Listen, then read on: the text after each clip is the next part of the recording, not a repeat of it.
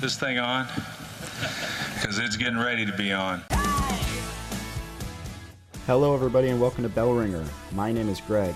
Your guest name today is Catherine Muth.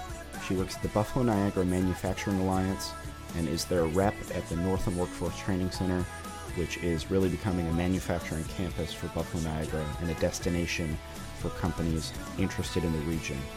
This is a great episode. We talk about manufacturing's history, its future, and why Buffalo is well prepared for it. Thank you guys so much for listening. Rate us on iTunes, and I think that is it. Enjoy the episode, guys. So tell us a little bit about the Buffalo Niagara Manufacturing Alliance. So the Buffalo Niagara Manufacturing Alliance, also the BNMA, is the local manufacturing association for manufacturers. We have over 125 manufacturers as members and up to 180 members. We're constantly expanding that, and our connection with Northland is very much opening our membership base up. We do everything for our members, from advocacy, networking opportunities, supply chain, gap management, things like that. And what we are now doing is working very closely with the Northland Workforce Training Center as one of the main operators of the center.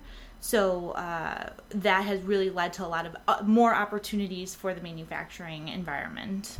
Right. And you touched a little bit on your membership. Can you kind of describe that demographic to our listeners? Absolutely. So the BNMA's history is a long one within the area, but not necessarily as named the BNMA.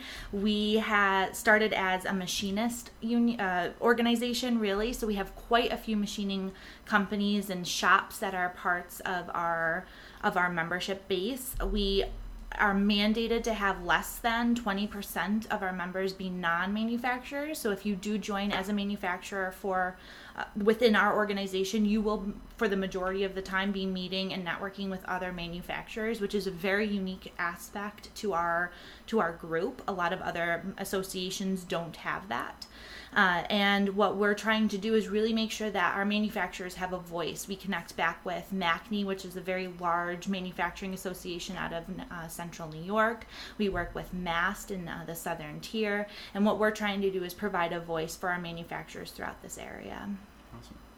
So we've talked a lot about the Northland Workforce Training Center on this podcast. Yes. I had Stephen Tucker here to talk. We host our annual meeting at their space. Yes. So I think our listeners know a bit about the training center, but from your perspective, what has BNMA's role been from the beginning? Mm-hmm. And let's get into the collaboration with industry to Absolutely. Curriculum and equipment purchasing, stuff like that. So one of the things about this project that specifically attracted me about it is that this workforce development platform is radically different from the others that are happening. From the very beginning, the BNMA has been a part of developing the curriculum, developing the programs, ensuring that industry has a connection back to everything that's happening at the center itself. So for instance, the BNMA is one of the 4 operating managers of the organization. That they join Catholic Charities, Goodwill Industries, and the Buffalo Urban League to make up that group. The BNMA obviously is the voice of industry, and our goal is to ensure that industry is represented well. So that really comes down to what my job is, and that's doing all of our industry relations. So it's everything from ensuring that the manufacturing industry knows what's happening at Northland, understands how they can connect, how they can hire our students, and how they can help support the training that's going on. It also goes to our advisory councils. So we have advisory councils that are specific to each of the programs we train for at Northland, and the group itself comes in, reviews curriculum, advises on what should change, the ways in which we should be expanding our offerings. So for instance, we had our machining advisory council come in, and they said that safety is such a big issue in machine shops, and that when they were walking through our facility talking to our students and reviewing the curriculum, they did not feel like there was a heavy emphasis on safety and even 5S, which is really a part of lean manufacturing, which a lot of companies and organizations are moving towards to save money and be more efficient.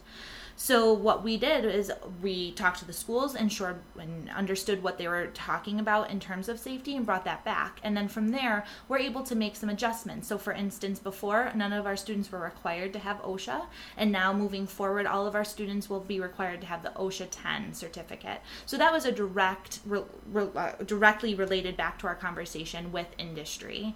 So the whole project is very important to the industrial partners, and what we're trying to do is just make sure they constantly have a voice. So anyone who's plugging in to Northland has me as a resource there. I sit as an employee of the BNMA, but I do all of the Northland industry relations. So it's kind of this wonderful mix of bringing that side into this workforce development structure.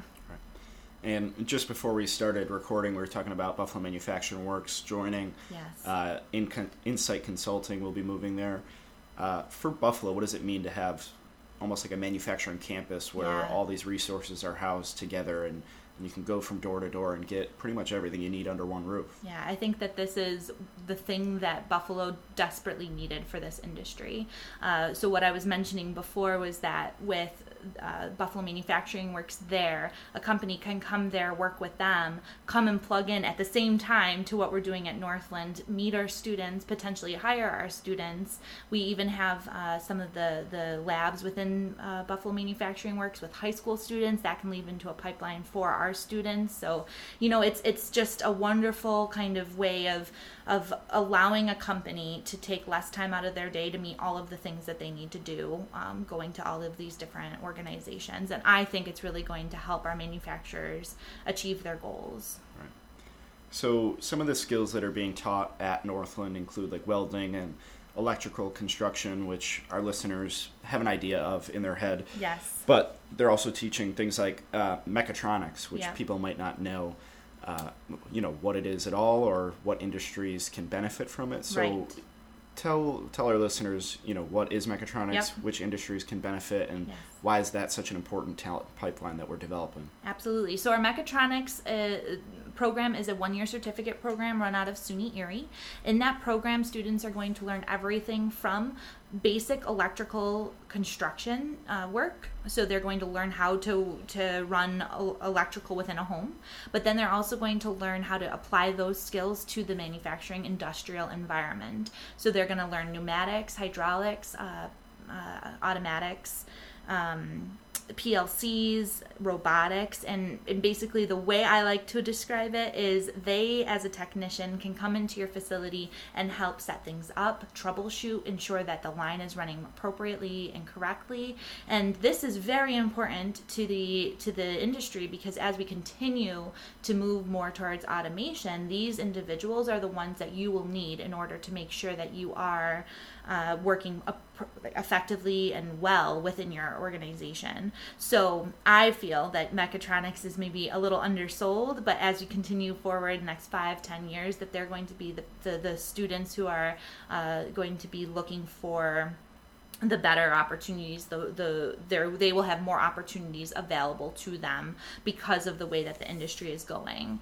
And if you come to our facility, which I recommend every listener to do, you can come and see kind of a little manufacturing environment that that these students all have to design. So what they can do is they go through and wire everything, and it looks like this small little manufacturing plant floor with cranes and robot arms, and they actually wired that all and made sure everything worked appropriately. And the little manufacturing floor actually creates a little product. So it's super interesting to kind of come see, and it gives a really great visual as to what the students can actually do with their skills. Yeah.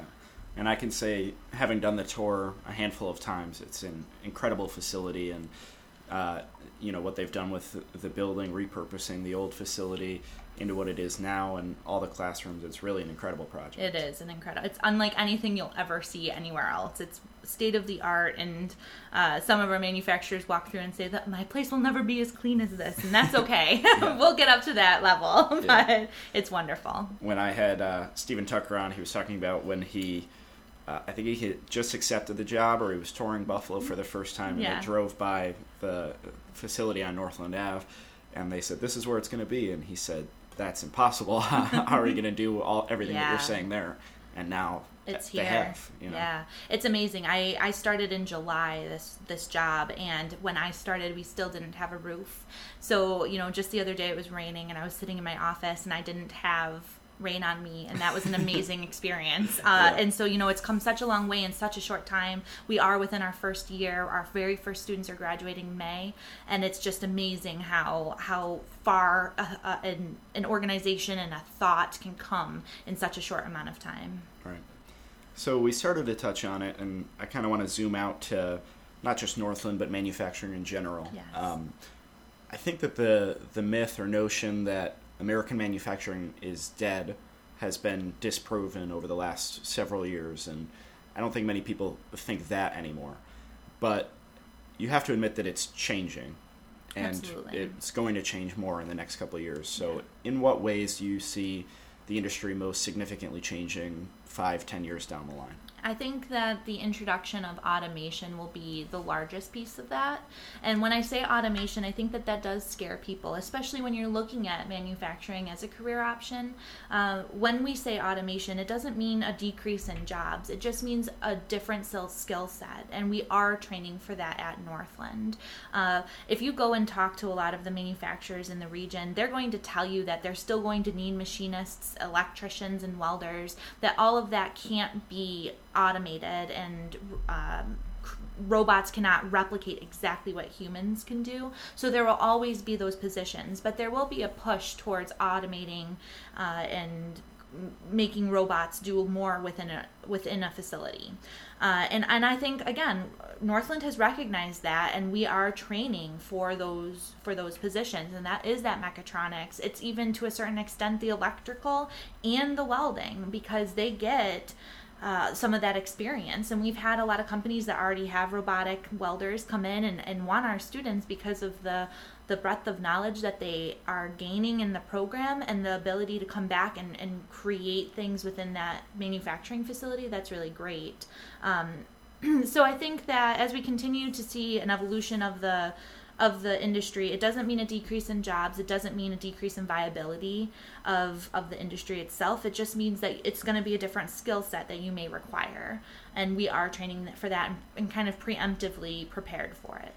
A different skill set, and I think, and from a lot of people I've talked to, maybe even a more attractive job, because, you know, it's not like your grandfather's manufacturing. Right. It's newer, cleaner, all those things. Absolutely. And I think that that's a big misconception of manufacturing. Now, I grew up in Rochester, so no one hate me out there, but I grew up with Kodak and Xerox, and I worked there when I was younger to get an experience within manufacturing. And everyone would say, you know, go to college and get a 4-year degree and don't work here because this is not going to be lasting. Do you want to work in the dark? Of course, Kodak makes film, so it is dark, very different. But, you know, coming back, I've now done a full circle. I'm back within manufacturing, and I walk into facilities every day, and it's so different from what you expect. Even yesterday, I was in a machine shop, a pure machine shop. They have lathes and mills, grinders, deburrers. It's a very traditional, what you would think when you think of machining.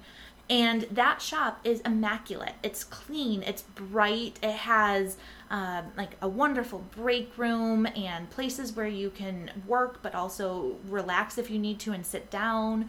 You know, I think that there's a change in the environment, and people within the community should recognize that and say, like, this is a great opportunity to get into and start working within, because really we do need quite a few people to come in and do these types of jobs, and it's so different from your thoughts. So if you do come to Northland and have the opportunity to kind of walk the facility, you'll see a bit of what we're talking about, that new age manufacturing facility. Yeah, I don't think you could do that tour and still leave with that same perception. Yeah, exactly. And you know what, it's still manufacturing, right? We're still using all of our machines and our welders, and people are running electrical, but it's a little different. Yeah.